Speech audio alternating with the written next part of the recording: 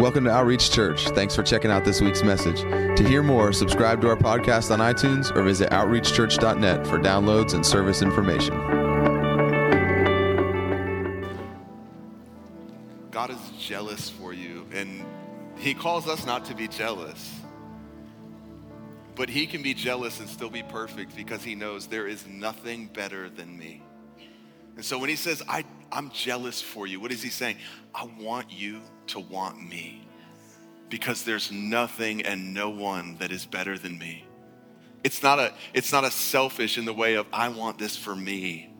It's I want this for you. I want you to want me because I know what will happen if you fix your eyes on me and you yield yourself to me and you give your life to me. Come on, we start to get consumed by him. Like, guys, Christianity should not be something that we have to work up. Like, it's either real or it's not. Like, what is even the point? Like, what's the point of putting on a face and pretending to be someone who is in love with him? That'd be like getting married to someone you don't love and having to pretend that you love them the rest of your life. Like, that would be work. And you'd be missing out. Like, you know what it's like, those of you who are married in here, to be married to the one that you love and that you want. It's amazing, right? It's like, I get to love you. The rest of my life, I get to love you. And I get to be loved by you. Do you know how miserable it would be if I was married to someone that I didn't love and I had to pretend to love them the rest of my life? That would be work. That would be hard. And there's no way that I could do it the way that I can if I'm actually truly in love. It's like you go through things in life and what you have is either real or it isn't. Like when you walk through a hard time, but you're walking with him, the hard time, it doesn't just go away all the time. Sometimes something happens in an instant and all of a sudden something that was hard is gone. But sometimes you have to walk through it. And sometimes you walk for a while. But there's something about walking through hard things with him. There's a peace that you have. There's even a joy that you have in the midst of hard times, in the midst of hard things. And it's real or it isn't. You can't conjure it up. You can't fake it. It's either there or it's not. And you know if it's there. You could fake to other people that you have peace and joy. But what does that do for your own heart? I just feel like, man, I just want to challenge us in this year. Like let this be a year where nothing is faked, where we actually are honest enough to say, you know what? I don't have this, but I want it and I know it's mine and I know it's available in you. I'm not gonna fake one more day trying to fake it till I make it. I'm gonna be brutally honest before you, Lord, and just say, you know what? The truth of the matter is, right now, the thing that I'm going through, I don't have a peace that passes understanding. The only peace I have is my level of understanding how it could be okay. My peace is limited to my own knowledge, my own ability to reason and to figure out. And when I think I can see a way, I have peace temporarily. But when it looks like there is no way, that peace is gone because it's not based on you, the unchanging one. It's based on me and what I know and what I understand. That's not a peace that passes understanding. That's a peace that is based on understanding. And just like, look, it's okay. It's okay to say, you know what, I'll be honest, I don't have peace. But it's not okay to stay there. It's not okay to just say, I guess that's just the way it is. It's no, I don't have peace, but I know there's peace available. So I'm pressing into you, Lord. Show me what I need to see that I'm not seeing. Show me what I need to know that I don't know. Show me what it is that I'm missing that's causing me to not have peace in this moment. Because God, I'm not okay not being okay. I'm not at peace not having peace. And I could fake it and people could think that I have it, but what would that matter? I'd still be in turmoil.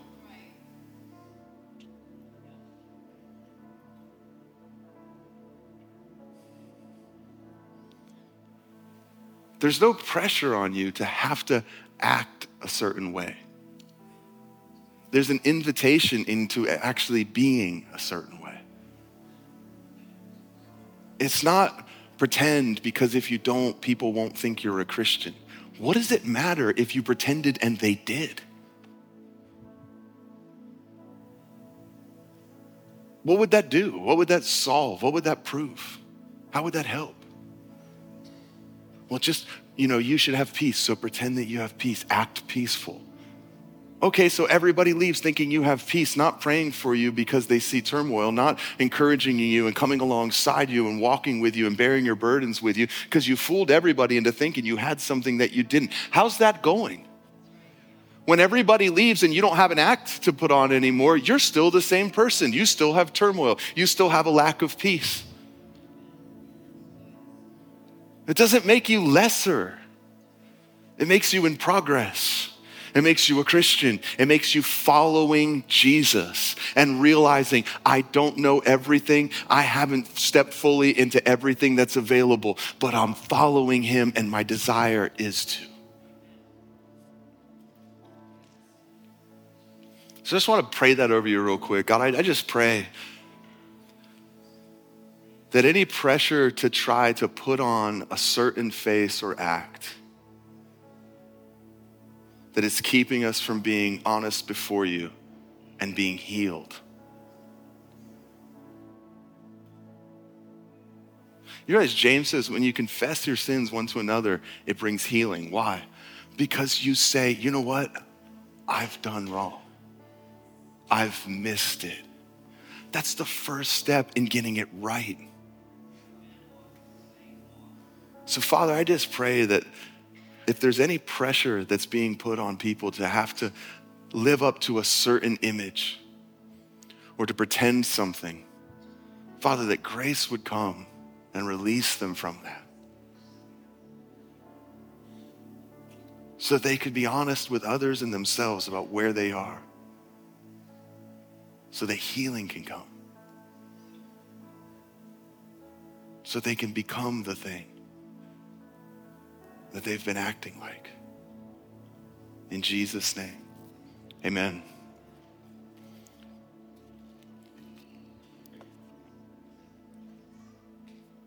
Good morning. Everyone have a good Christmas? Oh, we had an amazing Christmas. We always have an amazing Christmas. We're about to begin a new year, and I'm always like, God, what do you want me to be thinking about in this year ahead? And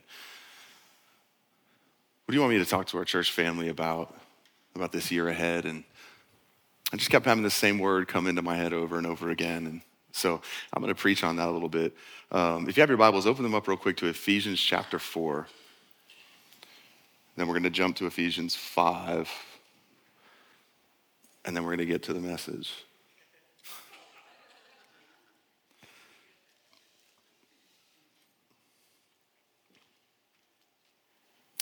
Paul's writing to the church at Ephesus, and he starts out what we call chapter 4. This was just a continuous letter.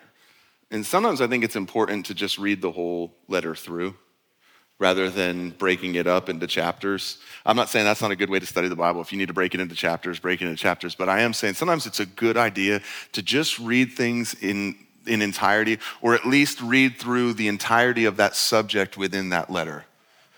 So if you're reading Romans 7, don't stop there and don't read that without reading Romans 6 first to give you context, and then read Romans 8 to give you the answer. Or you'll be stuck in a place in 7 that is missing the context of 6 and missing the answer of 8. There's a lot of things that are like that in the Word when you read through them. And so just realize, like when Paul wrote this letter, he never intended for us to break it up by chapter and verse. We did that for our own ability to be able to talk about the Bible so that people would know what we're referencing. It makes it easier. Like I can say, open to chapter 4, and you guys are all in the same place, versus saying, open to that spot where Paul says, therefore I beseech you. So it's helpful, but it's also important that we make sure that we read things as they're written. And so Side note, I don't know why I felt like I needed to tell someone that. Ephesians 4, chapter 1 says this. I'm just going to read one verse. I'm going to do the thing I'm telling you not to do. Do as I say, not as I do. Ephesians chapter 4, therefore I, the prisoner of the Lord, implore you to walk in a manner worthy of the calling with which you have been called. That's a weighty statement. This is Paul from prison writing to this church. And he's saying, look, I'm a prisoner of the Lord, whether he's in prison or whether means I'm one who's been constrained by the Lord for a purpose. He says, I'm imploring you, I'm beseeching you, brethren, to walk in a manner worthy of your calling. To not just be called, but to actually walk in a manner worthy of that calling. You notice the walk in a manner worthy of the calling, the way that it comes. He doesn't say walk in a manner worthy so that you may be called. That's where legalism and self-righteousness get messed up. We start thinking, okay, if there's a way that I could walk which makes me worthy of being called. No, he's saying, God saw that you were worthy to be called. Now I'm asking you, would you walk in a manner consistent with the worth that God saw in you?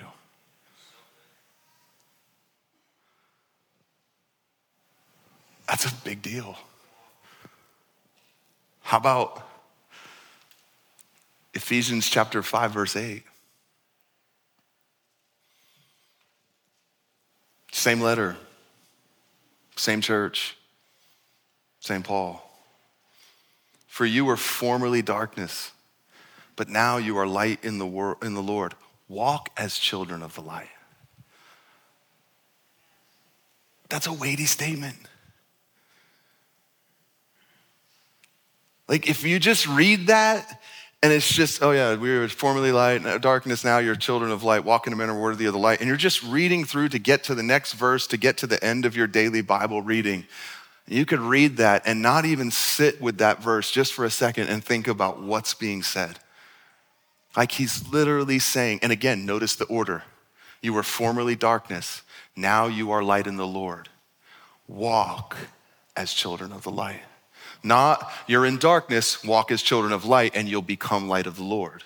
It's always, this is who you were, this is who God said that you are, and who he created you to be. Now, would you begin to walk in a way that lines up with who you really are? But man, that's still weighty.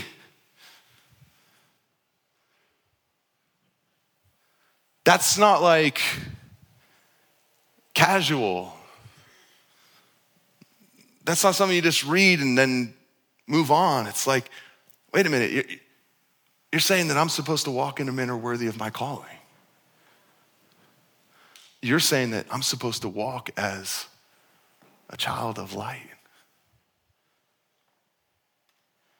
We talk about how the world's getting darker. Has there ever been more of a need for those who are light in the Lord to walk as children of light?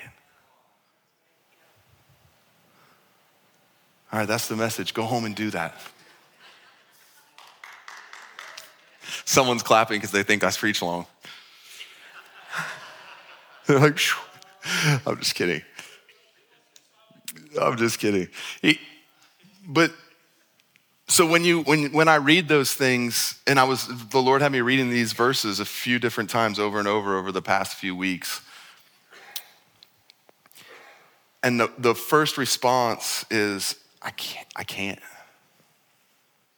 Like, I'm just being honest. Like, don't tell me, well, you can do all things through Christ with God, all things are possible. I understand that. But what I'm saying is if I look at these things naturally and I hear walk in a manner worthy of your calling and that I was made the light of the Lord and that I'm now to walk as a child of that light, like that seems really daunting to me. It doesn't seem hard for moments in days, but it seems for the rest of my life to live that way seems really hard. And honestly, it seems impossible. And I think that's the proper response.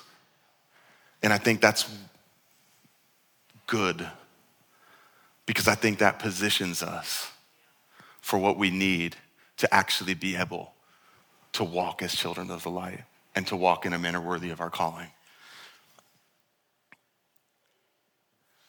Because when I realize that I can, but I know that he called me to, then that means there must be something in between my ability and what he's asking that is not my responsibility completely to be able to do the thing that he's called me to do.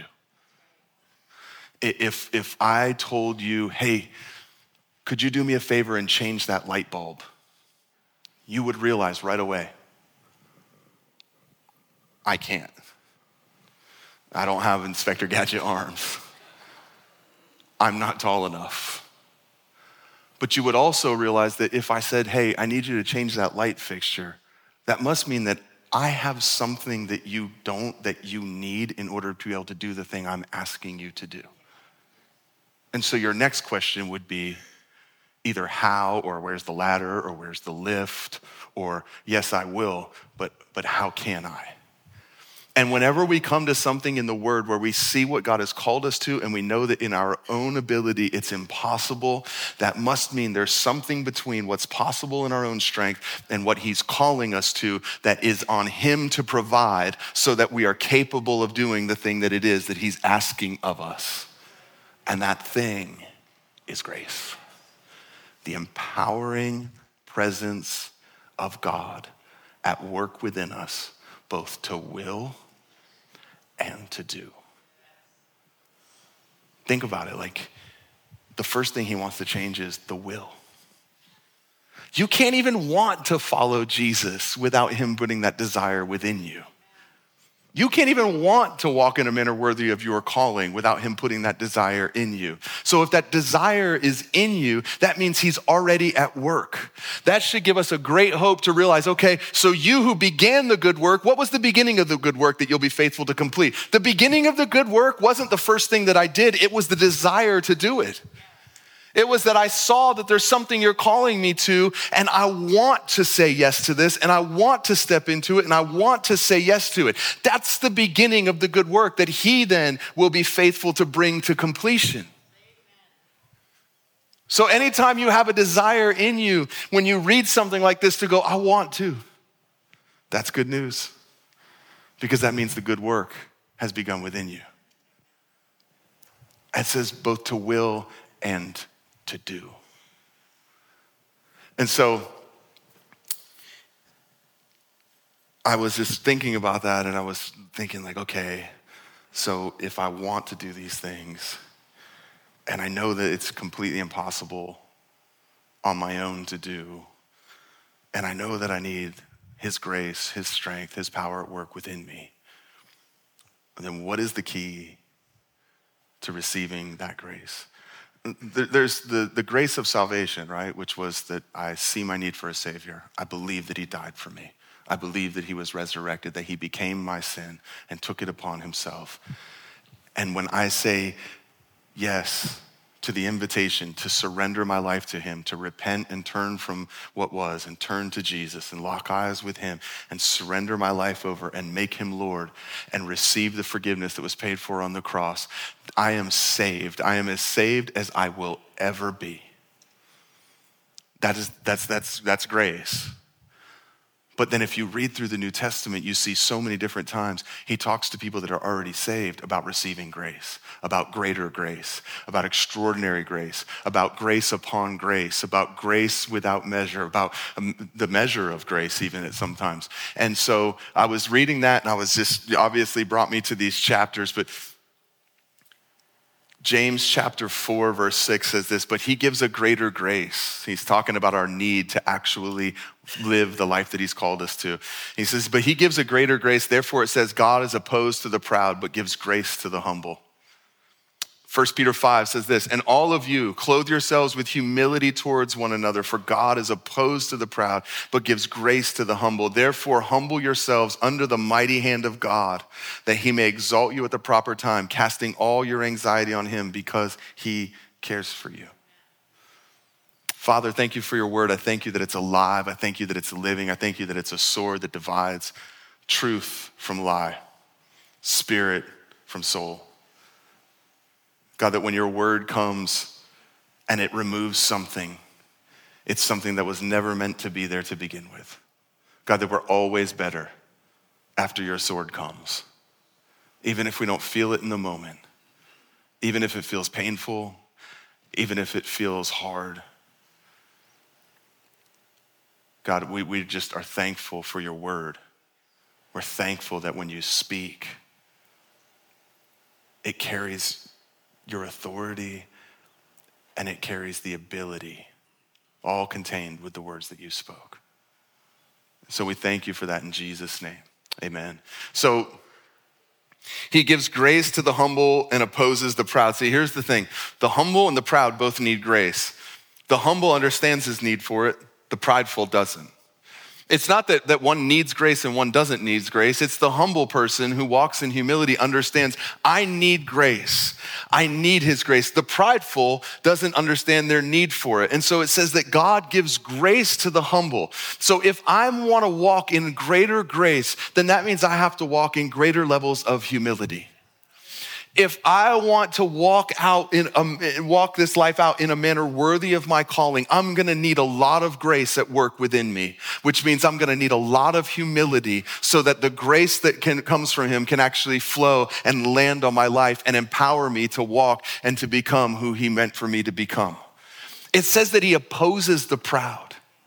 We love to quote, if God be for us, who can be against us? But I'll flip that around for you. If God be against you, it doesn't matter who's for you.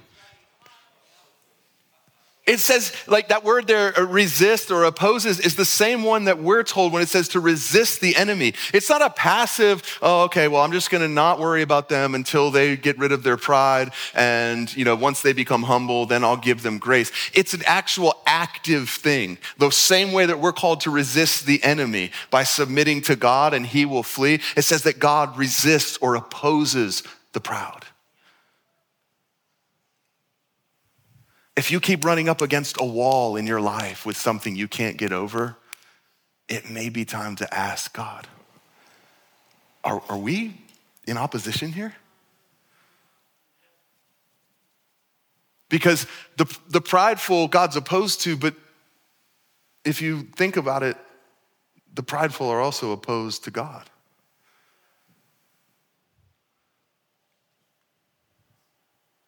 I think I can prove it. Oh, I wrote this down. I'll read it to you. Why does he want us to be humble? Because he wants us to see our need for him. Because without him, I'll never become who he meant for me to be. I could become something, but I will never become the thing that he created me to be apart from him. And so there's no chance, right? So when I'm prideful and I'm full of pride in myself and my ability, he opposes me. Well, how long will he oppose me? Until I humble myself and see my need for him. And here's the thing, that doesn't mean that I can't have worldly success walking in pride. I can. It means I don't have success the way he defines success if I'm walking in pride. And the truth of the matter is, trying and failing at things that we were called to is better than succeeding at things that we were never called to. And here's why. If I'm falling short, but I'm going after the right thing, grace can come and enable me into it. But if I'm succeeding at something I was never meant to succeed in, I can become so full of my own success that I never actually stop to ask, is this what I'm supposed to be doing with my life? And I could spend my whole life being successful, never actually even walking towards the thing that I was called to in life.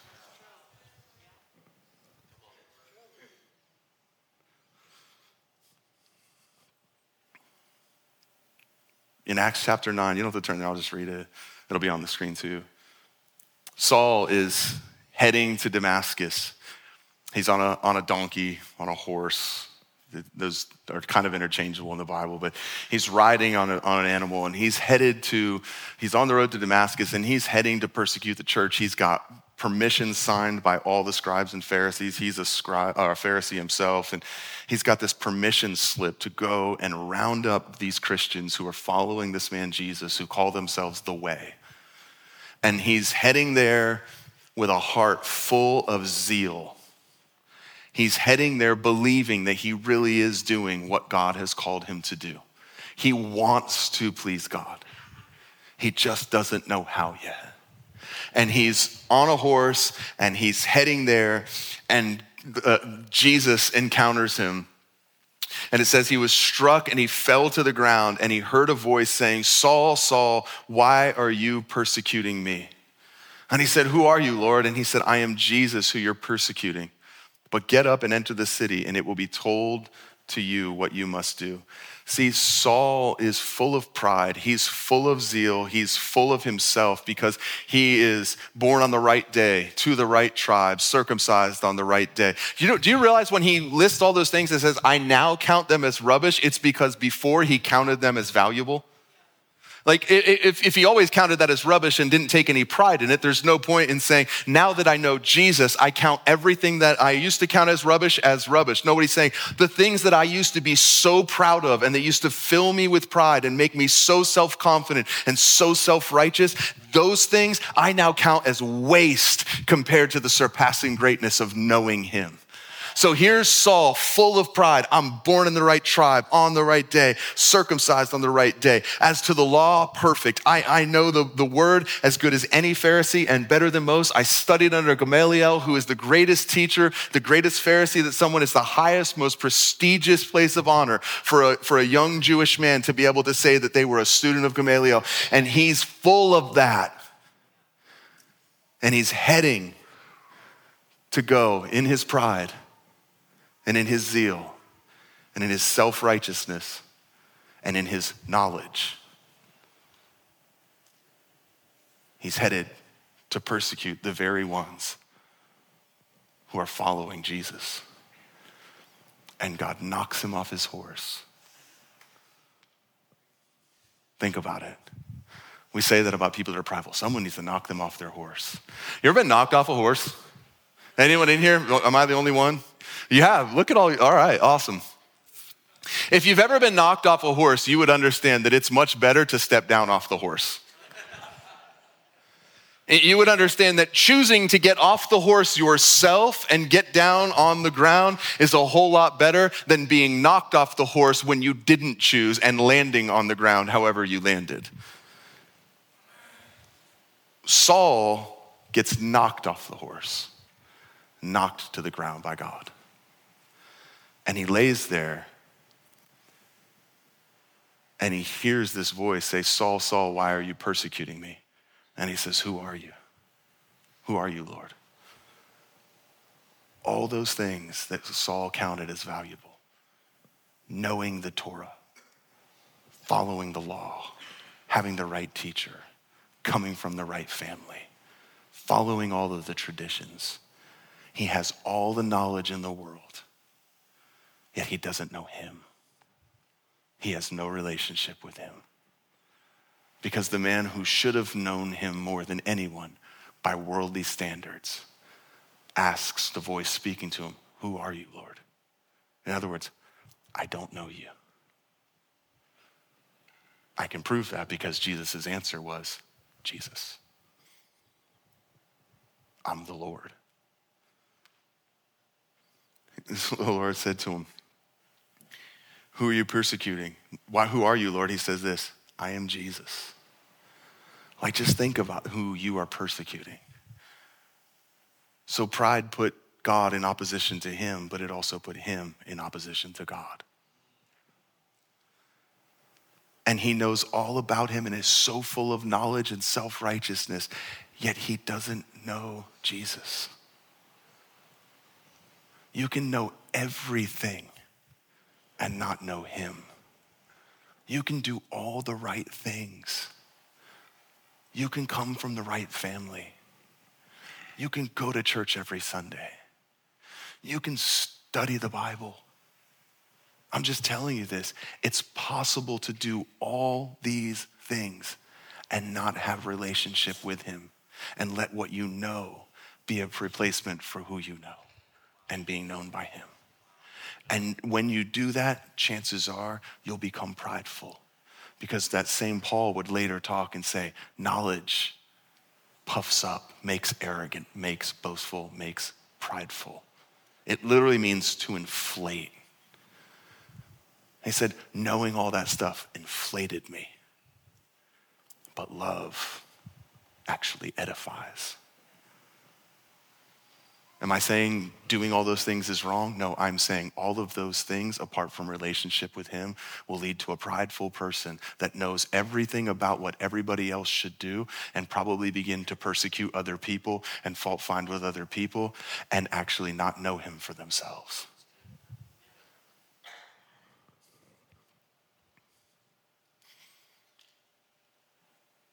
Oh, just a side note. You know what I love about that story about Saul?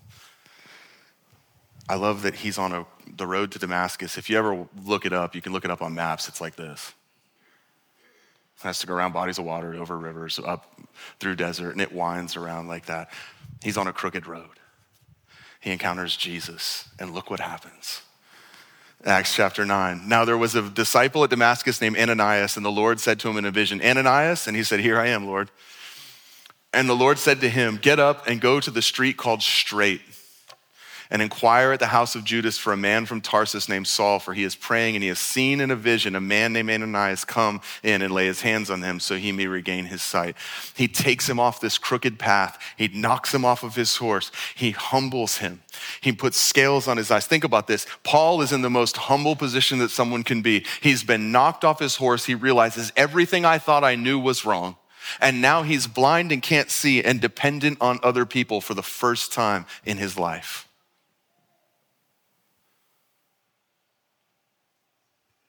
And the Lord says, I took him off that crooked road and I brought him to a street called Straight. What did it take for him to go from the crooked road to the straight street? It took him being humbled. And it took everything that he counted as precious and valuable and important that gave him a sense of self-righteousness and pride being stripped away in that one moment when Jesus said, it's me you're persecuting. And he said, who are you, Lord? I'm Jesus. At that moment, Saul realizes everything I thought I knew was wrong. Because he's the Lord, and yet I've been persecuting him.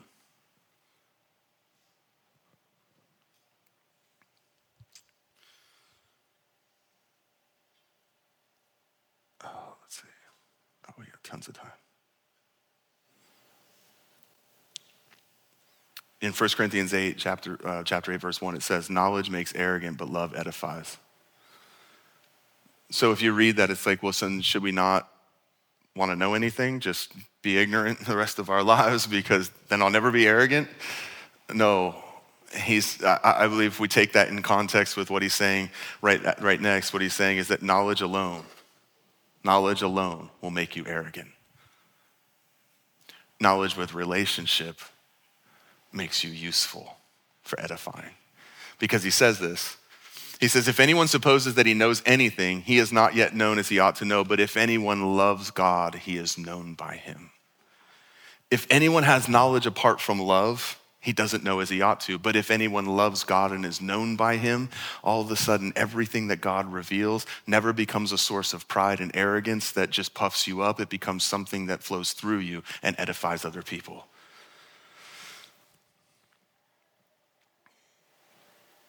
I had a couple of compare and contrast here that I really wanted to go through real quick.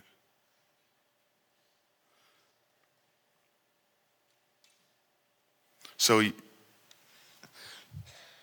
there's this danger of two ditches. One is that I become super knowledgeable, but I have no relationship. There's no love. I don't love him. I don't know him. I'm not known by him. But I know all about him. I know the word better than anyone. I can argue with anyone. I can prove any point that I want to prove. I can read the Bible and make it say exactly what I want it to say. And I'll be harsh, and I'll be unloving, and I'll be unkind. But I will make sure that you know that I know more than you. And I'll use the Bible to do it. But then there's the other ditch, right? Which is this. I'm not a religious person. I just love Jesus. That's a cool saying. The problem is A, the Bible gives us a definition of what true religion is. To look after the widows and orphans in their time of distress and to keep oneself undefiled by the world. This is pure religion in the sight of God. So there's nothing in the Bible that says don't be religious. It just tells us don't be the wrong religion, for one. For two, typically what that means is I don't really like rules. I just like this feeling. It's just God is love. And I just snuggle with him all day. I don't need people. I just love Jesus. I don't want to be part of anything organized. I just love Jesus. And here's the thing, is that if all we have is an emotion without knowing him through his word, then we don't become those dogmatic people who are legalistic and sometimes, just to be honest, seem pretty angry. I've never met too many happy legalists. Most of them seem really angry and harsh. Well, you'd be angry and harsh too if you were frustrated by the fact that you knew everything that was wrong but didn't know the power to be transformed and were trying to attain something through your actions rather than allowing him to flow through you by grace so that you could actually become what you saw in the word. You might be frustrated too. And you might want to make sure that everybody else was as frustrated as you, because when you saw somebody who was free and happy, you thought to yourself, they must not know the rules, because they wouldn't be that happy if they knew what I do. Let me go and help them by giving them my knowledge so I can burden them with the same thing that's burdening me, and we can bear each other's burdens. That's not what the Bible's talking about when it says that. But on the other side, you have people who, because all they are after is an emotion, A, anything that makes them feel something they don't want to feel is bad. And B, they're easily blown about by the wind of every doctrine. One has wind blowing into it and inflating it, leading to pride and arrogance. The other one has wind blowing it and pushing it wherever the wind is going. Paul says, blown about by every wind of doctrine.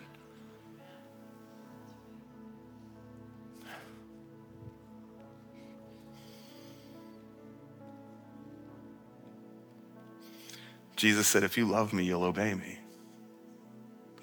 So what do I need? Well, I need both. I need to love him and be loved by him, but I also need to know him and be known by him. How do I know him? Through spending time with him and communing with him, through discovering him through his word. How do I follow him? Well, he gave us an example. Fortunately, we have the Bible. We can open up and see his example anytime that we want to. How does that not puff me up as I gain this knowledge? Because I understand something. I am incapable of what this thing is asking of me apart from him. I can't do it on my own. And that positions me in humility to receive the grace needed to actually walk out the life that I'm called to walk. And now all of a sudden, because I'm receiving grace from him, I have grace for other people. Grace doesn't get me here and then all of a sudden I start looking back and anybody that's not quite as far along as me, what's wrong with you? Get up here where I am. I look back and I see people and I'm like, you know what? I remember what it was like before grace transformed me, and I thought that way and I believed that way. And I have compassion and I have empathy and I have grace for them. Not harsh, not angry, not belittling. Because why? Because it took humility for me to receive the grace. And once the grace comes, I stay humble so that grace doesn't change me into something that causes me to be prideful, because I know this, I'm always gonna need more grace. because I'm always going to want to walk in a greater level of who he created me to be. And the only way that I can do that is through him humbling myself in humility before him, confessing my need for him, confessing my own inability, but declaring, God, I know what you said, and I know what you've called me to be, and I believe that it's possible, but I need your grace, both to make me want to, but to help me to actually walk out what it is that I see that you're calling me to.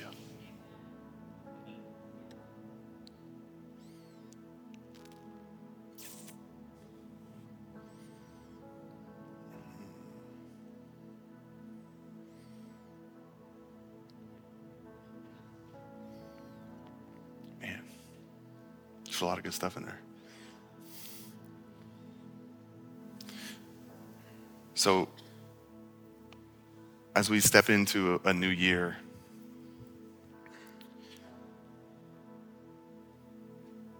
if there's things in your life that you keep coming up against,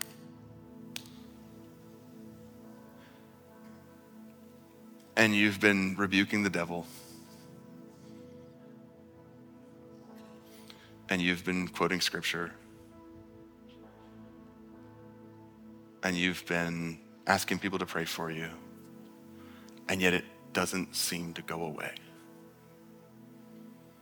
It could be it's because God is opposing you in that area of your life. It could be because you think you can change things on your own, in your own strength. Because you think you can fix it, you can change it, you can make it happen. And whenever we think we can do it on our own, we've stepped into pride, and God is now opposing us. So you guys just stand. We say this around here, that the vision is Jesus and the plan is obedience. It's a simple statement. What does it mean? It means our plan, our vision, what we're looking at is Jesus. We see him and we see where he is and who he is. We see who he's created us to be and who he's called us to be. We have one plan. It's to be obedient to whatever he asks.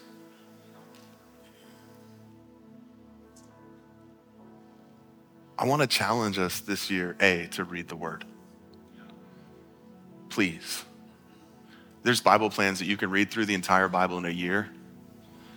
You could read the whole New Testament this year, which will make you want to go back and read the Old Testament. But I want to challenge every one of us to read the word, but I want to challenge us this. Approach the word in humility. Not already knowing what it's going to say. Not reading just to read, to get by and say, I did my reading plan for the day. I'm saying, when you read a verse like, therefore I beseech you. Oh yeah, I was going to explain that real quick because context is important. There's a therefore that starts that sentence. That means we have to look at what was just said before that. Do you know what was just said before that? Now to him who is able to do far more abundantly beyond all that we could ask or think, according to the power that works within us. I beseech you, brethren, as a prisoner of the Lord, I implore you to walk in a manner worthy of your calling with which you have been called. And the first thing he says after that is with all humility. He says there's a power at work within us able to do more than we could ask or think. And that power is going to make it capable that we walk in a manner worthy of our calling. But there's going to be some things that we're going to need to see in our own lives if we want to walk in that power. And the first one that he lists, with all humility. Not just some humility. Not just, I'm a little prideful. Don't you know that a little leaven ruins the whole lump? Don't you know that nothing little stays little? Everything grows.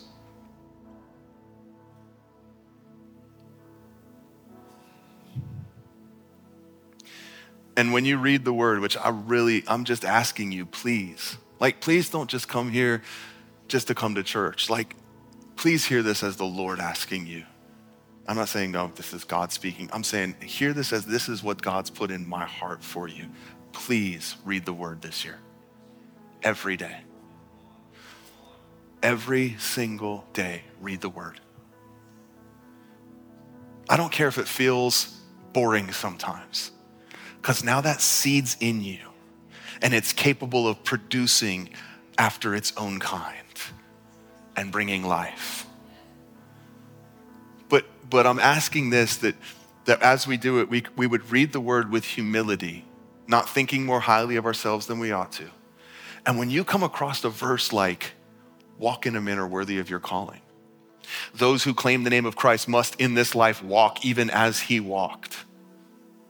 You are light in the Lord, now walk as children of the light. When you start reading it, you'll start seeing these things. Don't just gloss over them. Stop and ask yourself, A, do I feel like I am doing this? And B, if I'm not, why not? And C, what would it take for me to feel like I am? And then D, realize I can't do that. If I could, I already would. And humble ourselves before him and say, Lord, I just read something in your word that if I'm honest, it shakes me to my core.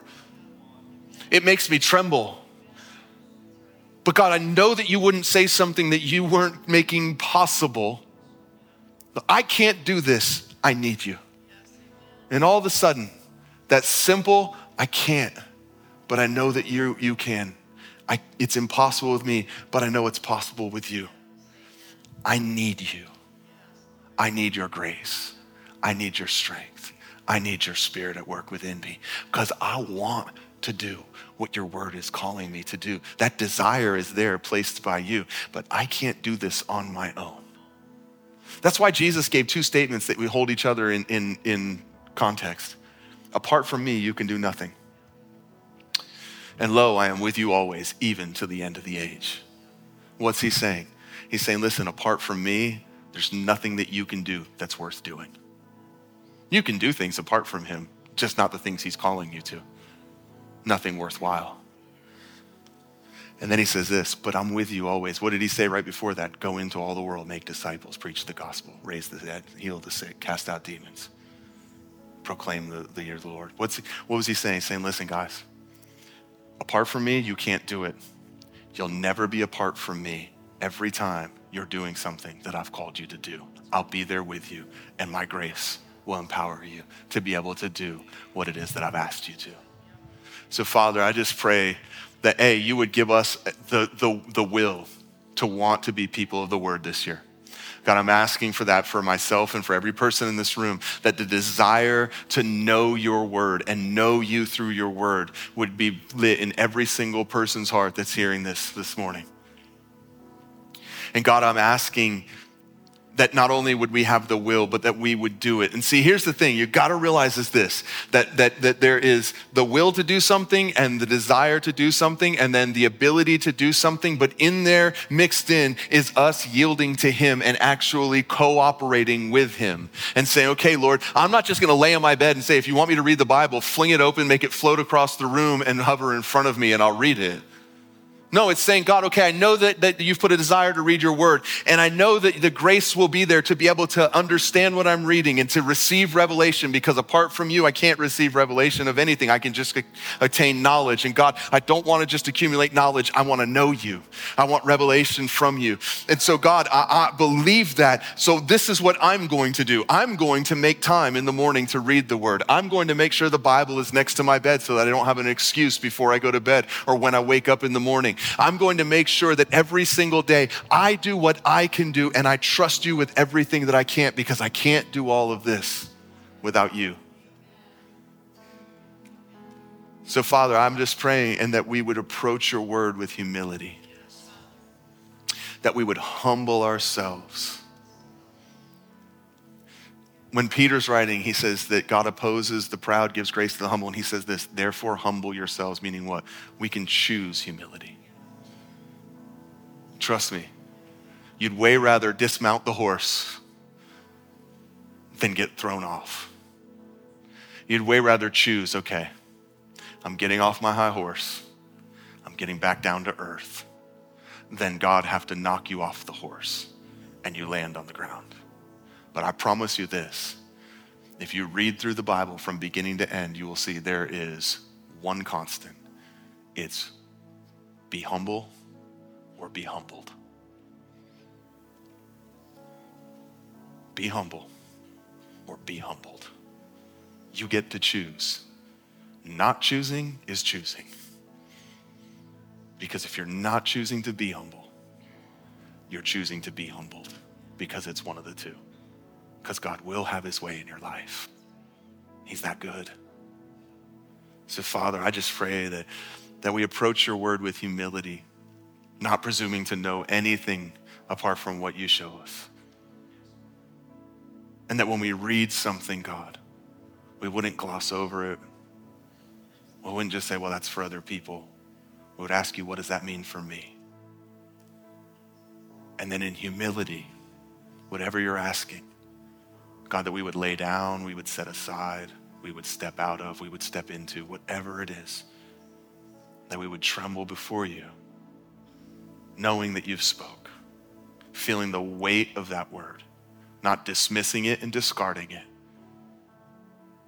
And then we would allow that to bring us to a place of humility before you, saying, God, I know what you've said. I can't do this without you. I need you. And grace will flow and we'll be transformed. In Jesus' name, amen.